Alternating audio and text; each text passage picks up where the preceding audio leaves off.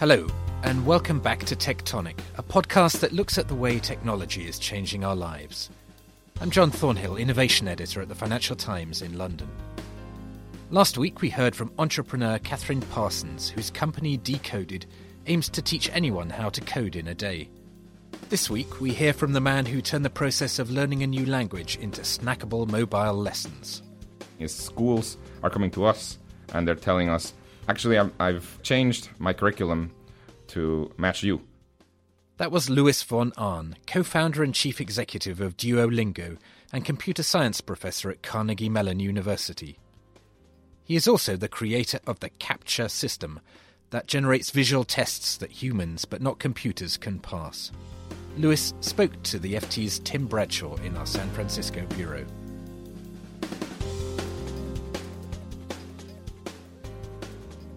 Louis, thank you for visiting us from Pittsburgh.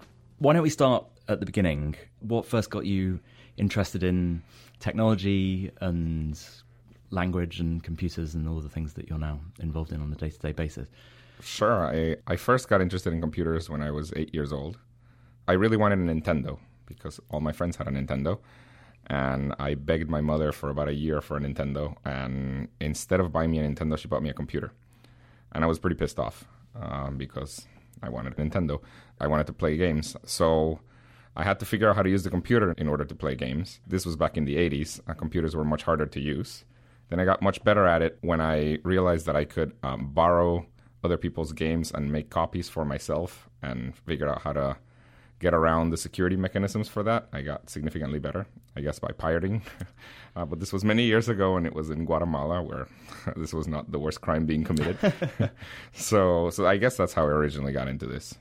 And I guess your first sort of widely used product was the CAPTCHA. Mm-hmm. Can you just explain what that is and why you created it and what you unleashed on the internet? Yeah, I was trying to get a PhD in computer science, my first year of the PhD at Carnegie Mellon University. And the CAPTCHA is these distorted characters that people have to type whenever they're buying tickets online or whenever they're getting, email accounts or Facebook account. You usually get these random distorted words that you have to type. That's a CAPTCHA.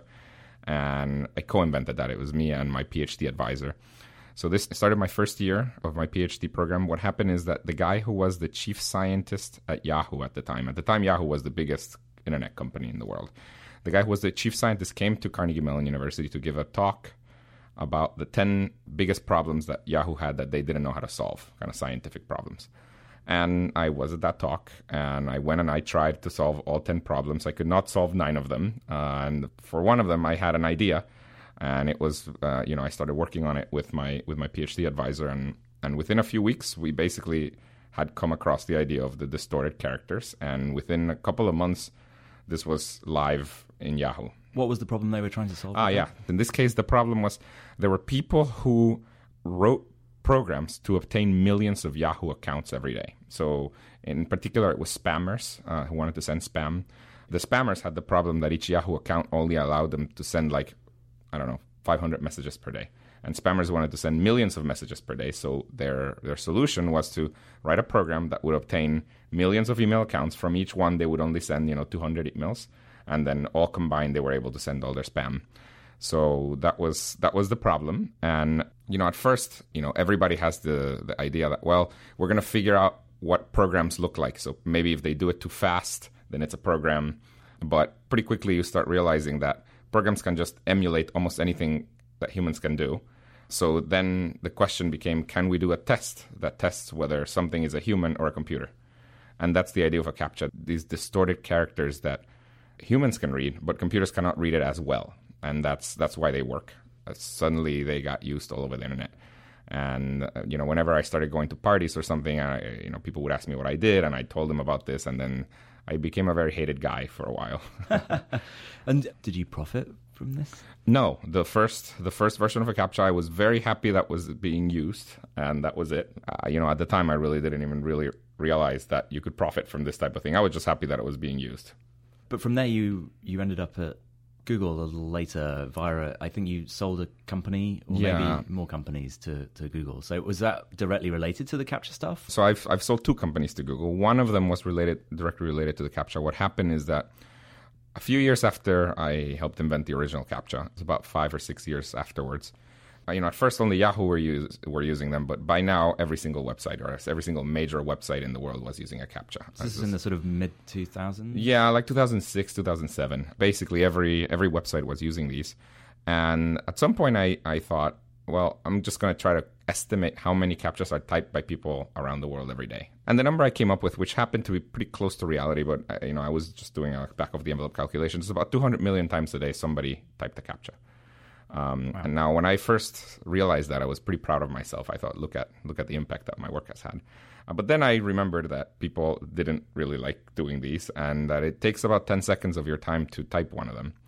And that's when I started kind of getting upset, because 10 seconds times 200 million, that gives you 500,000 human hours every day are being spent on this. Right. So that's when I came up with this next idea, which ended up turning into a company. It was a project called reCAPTCHA, which is kind of like the second go-around of CAPTCHAs. The idea was, can we do something useful with these 500,000 hours? So those 10 seconds while you're typing a CAPTCHA, the first kind of insight is, during those 10 seconds, your brain is doing something amazing. It's doing something that computers, despite 50 years of research, computers cannot yet do. So could we do something useful with it? And after some time of thinking, I came up with the idea that you could be, as you were typing a CAPTCHA, which the main purpose was to identify yourself as a human, you could also be helping to digitize books. And the way that worked is, there's a lot of projects that were trying to digitize books. Google had one, for example, and that's why they ended up buying this project. But the idea is they were going to take all the books that have ever been written and put them on the internet. Now, the way that process works is, you start with a book, you scan it, which literally what it is taking a digital photograph of every page of the book. You're left there with pictures with words. The next step is that the computer needs to be able to recognize what the words are in those pictures. But for older books, the computers cannot do it as well.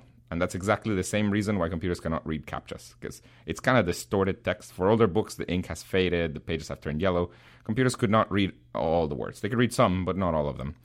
So what we started doing is we started taking all of the words that the computer could not recognize, and we started giving them to people while they were typing CAPTCHAs on the internet. So basically, when you typed the CAPTCHA, those words that you saw, the distorted words, were actually words that were coming from a book the computer could not recognize, and we were using what people were typing to help us digitize books. So that was the idea that started a company. And as soon as we started the company, we started digitizing the old archives of the New York Times. That's what we started with. Kind of, the New York Times has this wonderful archive of 130 years before they went digital. As we were growing, we were able to digitize entire years of content of the New York Times in like a few days. Wow. By just people having typed the CAPTCHAs. But then at some point, Google they realized that this could be useful for their book digitization project, so they bought the company, and by now it's helped digitize a lot of books, and that was it. Do you know how many? So it's hard to know the exact number. I do know the equivalent. It's 100 million words a day they're doing, which is the equivalent of 2 million books a year. I say equivalent because it's not just books. There's magazines, there's old newspapers, and by now they're also doing other stuff. If you ever used CAPTCHA lately, sometimes you get pictures of kind of street signs, which basically it's the Google cars that are driving everywhere. They're taking pictures of street signs, and that's in order to improve the maps. And sometimes the computer cannot recognize what the street sign says, and that it gets sent to a CAPTCHA and somebody types it. So they're also using it to improve maps. Wow. But you didn't want to stay in Google? I was very happy at Google. Yeah, I think it's a great company. But what happened is I was there for about 2 years after the acquisition. And throughout this time, I also became a professor in computer science. And I had a project with one of my PhD students that was about kind of, how to teach things or teaching things in general. And I was way more interested in that than whatever it is I was doing at Google. So I decided to leave and concentrate on that. And that's the project that I'm still working on, which is called Duolingo. So just tell us about Duolingo and what that is. So it's a free app on any smartphone, basically, to learn a language. That's right. It's a website, Duolingo.com, or also it's app on Android, on iPhones, on Windows phones. And it's a way to learn a language. The way that started is I was thinking with my PhD student, what should we work on? At the time, I was in a pretty fortunate position in my life. I just sold my second company to Google. I didn't really want to work on something that was necessarily going to generate a lot of money for me. I wanted to work on something that would have impact. And in particular, we both kind of settled on education. Education is something that has always been very dear to me. I'm a professor after all. But my personal views on education were always very related to where I'm from. I was born in Guatemala. And there, it's a very poor country. And what happens there is a lot of people talk about education as something that brings equality to different social classes. But especially in countries like Guatemala, I always saw it as the opposite. People who have a lot of money can buy themselves the best education in the world. Some of them come here to the United States or to Europe and get really good education. And because they get such good education, they remain having a lot of money. Whereas people who don't have very much money barely learn how to read and write. So what I wanted to do was do something that would give equal access to education to everybody. That was the idea. But education is very general. So we ended up deciding to go with languages. I didn't know how to teach everything, but languages was a pretty good thing. And we went with languages in part because it's such a large market. In the US, people don't think that it's a large market because not that many people are interested in learning languages. But in the world, I mean, there's 1.2 billion people learning a language. And so we decided that what we wanted to do was launch an app. At first, it was a website, but then an app that would teach languages for free. That's it. And that's what Duolingo, that's how it started. And the sort of format of it is very different to Rosetta Stone or some of those kinds of existing language learning. Did it become more of this kind of simple, friendly, kind of snackable approach to learning because it was primarily being used on the phone, or was the reason it made sense as an app because that was the way that you thought was best? Yeah, because you had no experience in teaching languages at this point. We had neither me nor my co-founder. My entire language learning experiences. I learned English at a young age, but I don't actually remember learning English. And then I tried learning French in high school because I had a crush on a girl, and I failed to learn French. I got an A in the class, but I failed to learn anything on French. That is my entire language learning experience before this. So the first thing we did is we read books on how to best teach languages. They had all kinds of theories about how to best teach languages. We were pretty surprised by the fact that the books couldn't really agree on what really the best method to teach a language was. I mean, we were both kind of engineers trying to come up with a way to teach languages. We had really simple questions like, should we teach plurals before adjectives, for example? And there didn't seem to be a clear answer to this question. So we took what we could, but pretty quickly we realized we built a system for ourselves first. I started trying to learn German with our own system. And pretty quickly we realized the hardest part about learning a language, and this is not just our own realization. I mean, a lot of people have realized this, but I think the hardest part about learning a language or learning anything by yourself is to keep yourself motivated. It was really hard to keep ourselves motivated. I mean, we would do it a couple of days, and then, as soon as it starts getting hard and you got to memorize a million words and nothing starts making sense, you just give up. That's when we really thought, well, we should try to, in as much as possible, make this fun. So the thing we launched was exactly very snackable. It was, the lessons by design last about 4 minutes. Of course, there's variance. I mean, some people do them a little faster, some people take a little longer, but they're supposed to last about 4 minutes. We added all kinds of, features that make it look a lot like a game or feel like a game. You get points when you finish a lesson. There's also we call it the language tree, but basically whenever you're progressing through your course, you're unlocking new things, which is a very game-like thing. And so that was the idea. It started like that, and because of that, I think it became really popular as an app. I mean, when we launched as a website, and we launched in 2012. At the time, apps were kind of getting big, but still web was bigger than apps. And we thought, well, we should probably have a companion app. And when we designed it, we pretty quickly realized that the format was much better for the apps. And then we launched it. We launched first on iPhones. Within a month, the iPhone app had completely overtaken the website in traffic. And by now, our traffic on the website is about 13% of our whole traffic, and then the rest is mobile. And it's because it's very snackable. You were saying that the main problem is making sure that you stick with it. What's the kind of...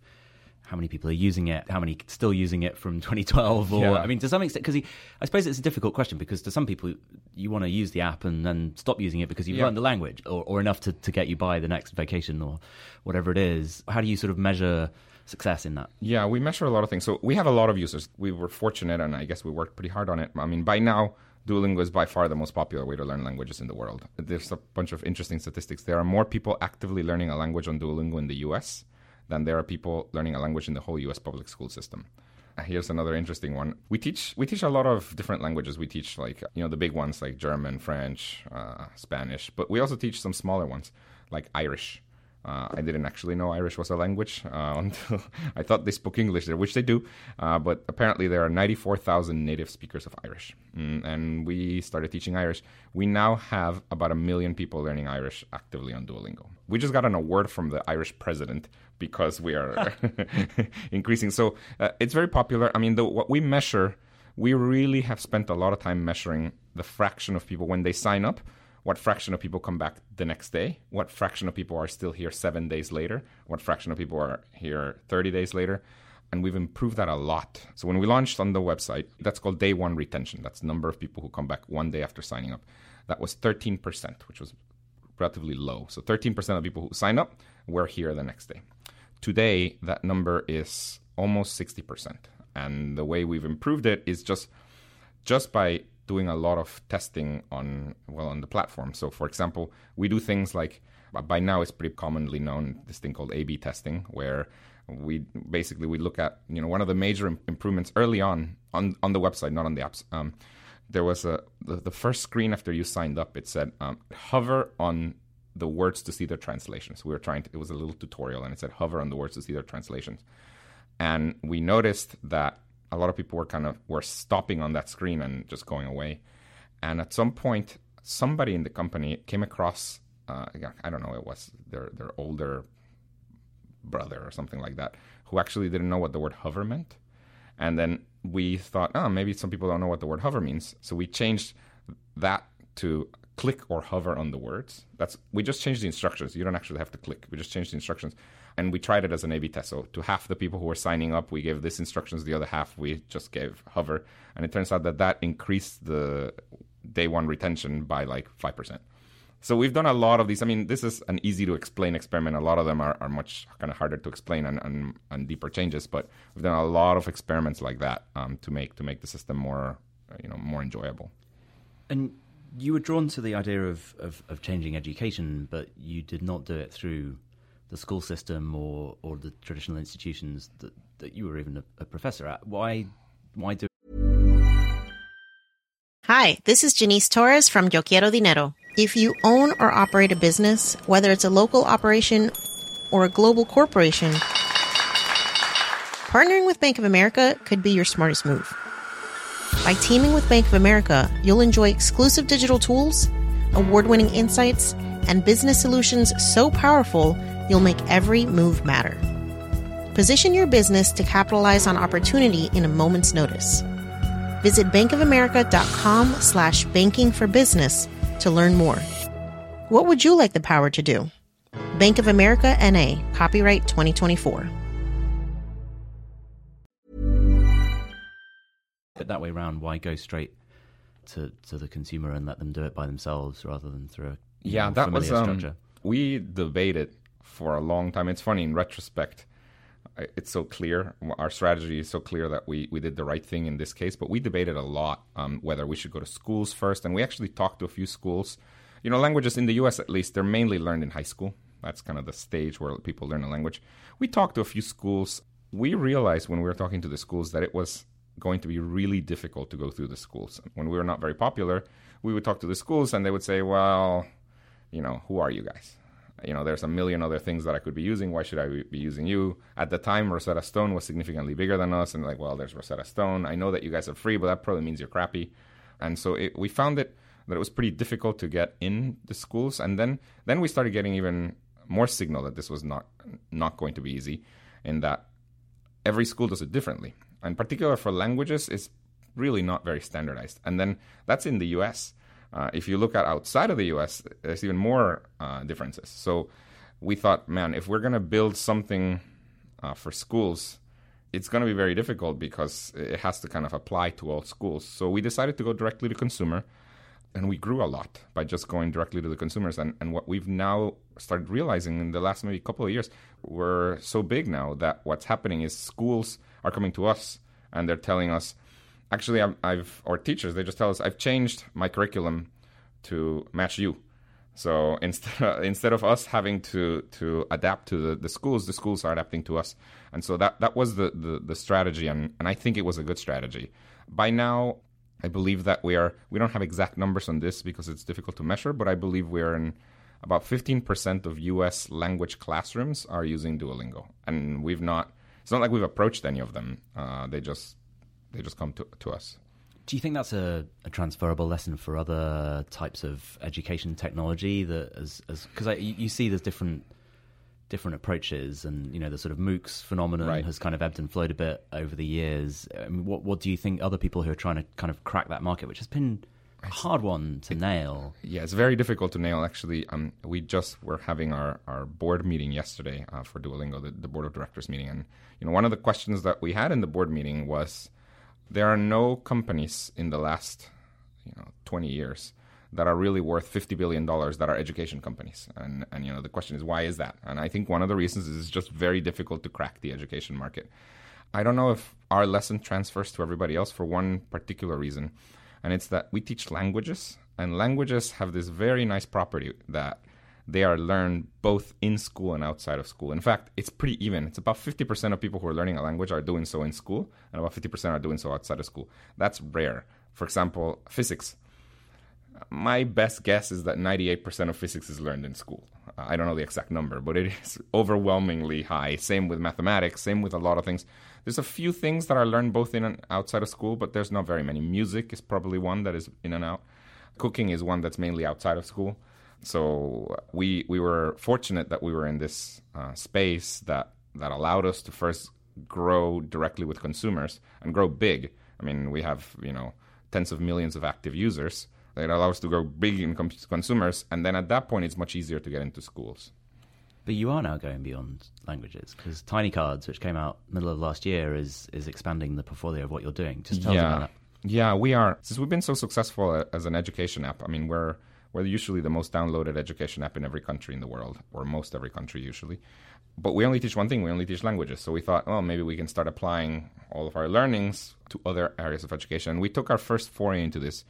About 4 months ago, we launched this app called Tiny Cards. It's a little more general. This app is basically a flashcards app. It's to help you memorize whatever you want. So if you want to memorize, parts of the body, you can make your little deck of cards in the app, and it helps you memorize parts of the body or whatever. So we're trying to expand. I think that we're likely going to do other apps. And one that I'm particularly interested in, I don't know when we'll launch it, but one that I'm particularly interested in is learning how to read and write in your native language, so literacy. The numbers are pretty staggering. There's 1 billion adults that don't know how to read and write. I think that would be a pretty huge step forward in the world if we could reduce this number. We're pretty interested in this, and so we may do others. But we are running into this problem. I mean, with Tiny Cards itself already, this is an app that is for memorizing stuff. That's the idea. It turns out that the main place where people are memorizing stuff is in school. There's just not that many people memorizing stuff outside of school. There's some, but there's just not that much. So this is an example of an app that we're going to have to grow in schools first. And we're doing it, and it's growing, fortunately, but the Duolingo strategy does not apply to this because there's just not that many end consumers that want to memorize stuff for fun. It's just not that fun to memorize things. What are the different sort of interfaces that you've experimented with? Because there's a sort of chatbot way of learning the language as well through Duolingo. I don't know if you've looked at doing that off Duolingo as well, but obviously we have all these voice-activated assistants, the names of which I won't recognize in case I set them all off. They're popping up in our homes now. It feels as though perhaps there's more of an opportunity to get that sort of talking as opposed to typing more as a way of learning this as well. Are you looking beyond the phone? We are. So, as a first step in the phone, we added our own chatbot for Duolingo. But one of the most common requested features is, I would like to practice conversation. And at first we started thinking, well, the actual thing that people say is, I would like to practice conversation. Can you pair me up with another person? And we'll practice conversation. That gets requested a lot on Duolingo. And we thought this is what we should build. But when we started investigating this, we realized there's a small minority of people who really want this. But when it comes down to it and you actually try this, the vast majority of people don't actually want to be paired up with a random person to speak a language that they are not very comfortable with. There's just too much social anxiety. And there's a lot of apps that try to do this, where they pair you up with another person. None of them get very much usage. So we decided that instead we would pair you up with an artificial intelligence, and that's where the chatbot came in. They don't feel judged by an artificial intelligence. Who knows if it's judging us, but they don't feel judged. And we're likely going to do it outside of the phone. Right now, we're waiting until the platforms grow. We've made a mistake in previous years of launching things very early on certain platforms that haven't grown yet, and some of them die. And that was a lot of investment. What were those? So, for example, we launched an app on Google Glass. We actually had a Google Glass app. It didn't take us too long to make, but we did spend the effort on it. We had about, we had maybe 500 daily active users, of which like 350 were located in Mountain View, California. So they were all at Google. I mean, we've done a few of these kind of very early adopter things. And so we've learned our lesson, and we're hoping that, for example, we didn't have an Apple Watch app. And part of the reason is it happens that Apple Watch apps are not that popular. I mean, maybe Apple Watches are somewhat popular, but the apps in them are just not that popular. So we're not going to get in on that yet. Are you on Android Wear? We are on Android Wear. We actually just stopped support for it. We were getting very little usage, and that was adding an extra 4 megabytes to our app size. And we considered those 4 megabytes more important than supporting the Android app. It turns out, for somebody here in the US, maybe an extra 4 megabytes of your app size is not a big deal. But our app gets used a lot by people in developing countries where they're learning English. And for a person in India, an extra 4 megabytes in their phone is a big deal. Not only because the download costs money and they don't want to do it, but their usage patterns on their phones, they keep on uninstalling and installing apps because they don't have room for more. So this actually helped us grow by having a smaller app.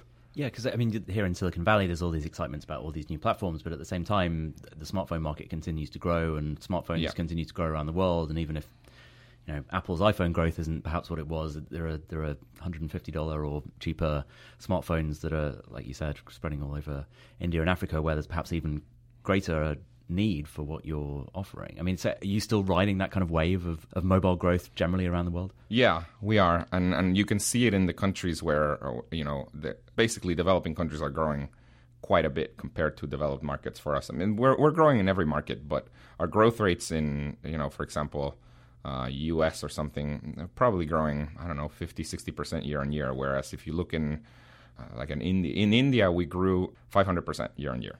So there's a big difference in the growth rate between the markets. I guess the challenge in that has so far sometimes been making money from those people in emerging markets, but you have a slightly different business model, right? I mean, we would also like to pay for our operation. Right. So yeah, that is a challenge. I mean, for example, we are starting to monetize the app itself, and we know that a user in the US for us is worth literally 100 times more than a user in India in terms of how much we can monetize them. It's a factor of 100. Wow. Just briefly explain what the kind of options are for monetizing that audience. We're doing 3 things to monetize. The first one is the easiest to explain. We have started for certain users, we are now giving them a small ad at the end of a lesson. We have enough users that is actually coming very close to breaking us even. We spend $25 million a year to support Duolingo, and so that's coming very close to that. One that I'm very excited about, which is kind of fits in with our mission, we have this thing called the Duolingo English test, which is, again, if you're in the US or in an English-speaking country, this is completely foreign to you. But it turns out about $10 billion a year are spent by people certifying that they know English. And the people who would need to do that is, for example, if you're applying to come to college here in the US or in the UK to an English-speaking country, you have to take a standardized test that proves that you know English. Or if you want to get a job at a multinational corporation and you're in a non-English speaking country, you also have to take a standardized test that proves that you know English. Or if you want to get a work visa in the UK, you have to prove that you can speak English. And all in all, $10 billion are spent on that. And the way they're spent is usually there's these standardized tests. There's a few of them. One is called the TOEFL. Another one's called the IELTS. They're all very similar. They all cost about $250. And in order to take them, what you have to do is you have to go to a physical testing center to take this test. And it usually takes about 4 weeks to make an appointment to take the test. So it's about 4 weeks, $250, you got to go somewhere. So it's a little annoying. But it's even worse because most people taking this are in developing countries. So for them, $250 is a month's salary. The testing center is not in every city, so you may have to travel. So it's this crazy thing. So what we decided to do is we decided to make our own test. And it's in an app. It's $50 as opposed to $250. You can take it immediately.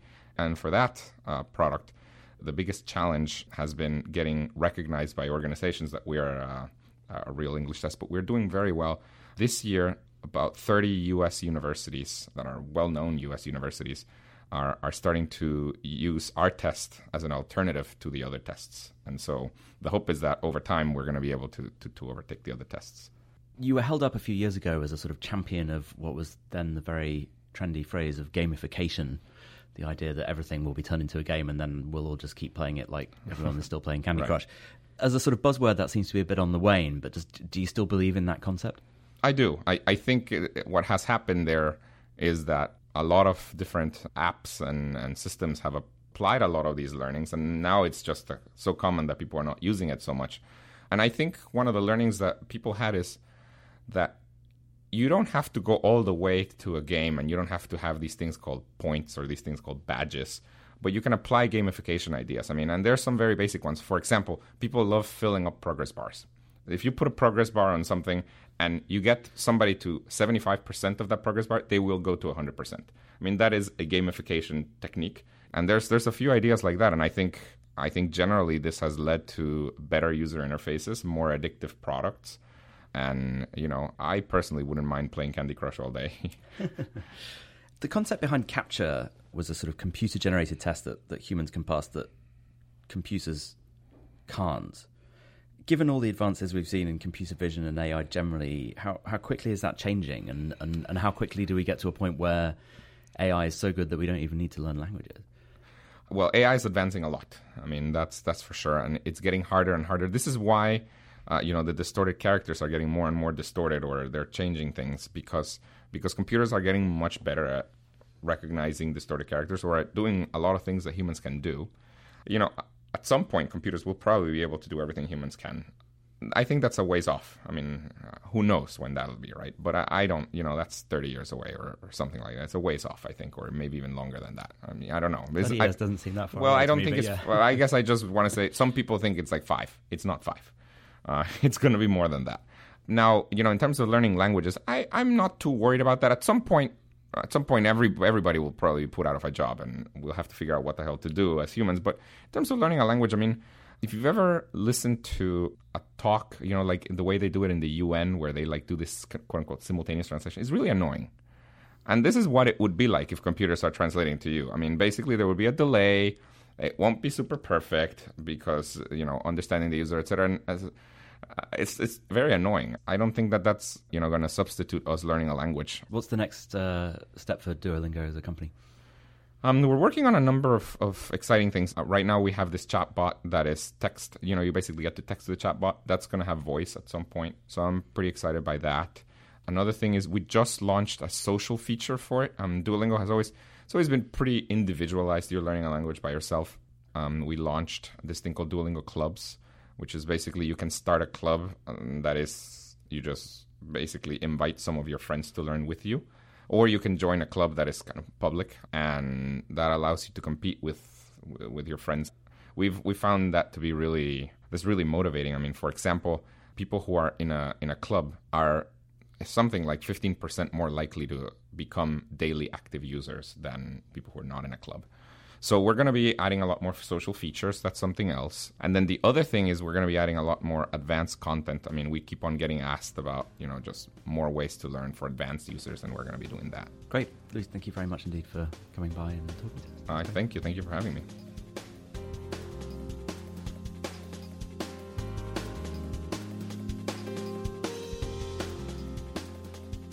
We'll be back with another episode of Tectonic next week, when you can hear from Tom Iloob, a British entrepreneur who helps harness the work of university scientists for the cybersecurity industry.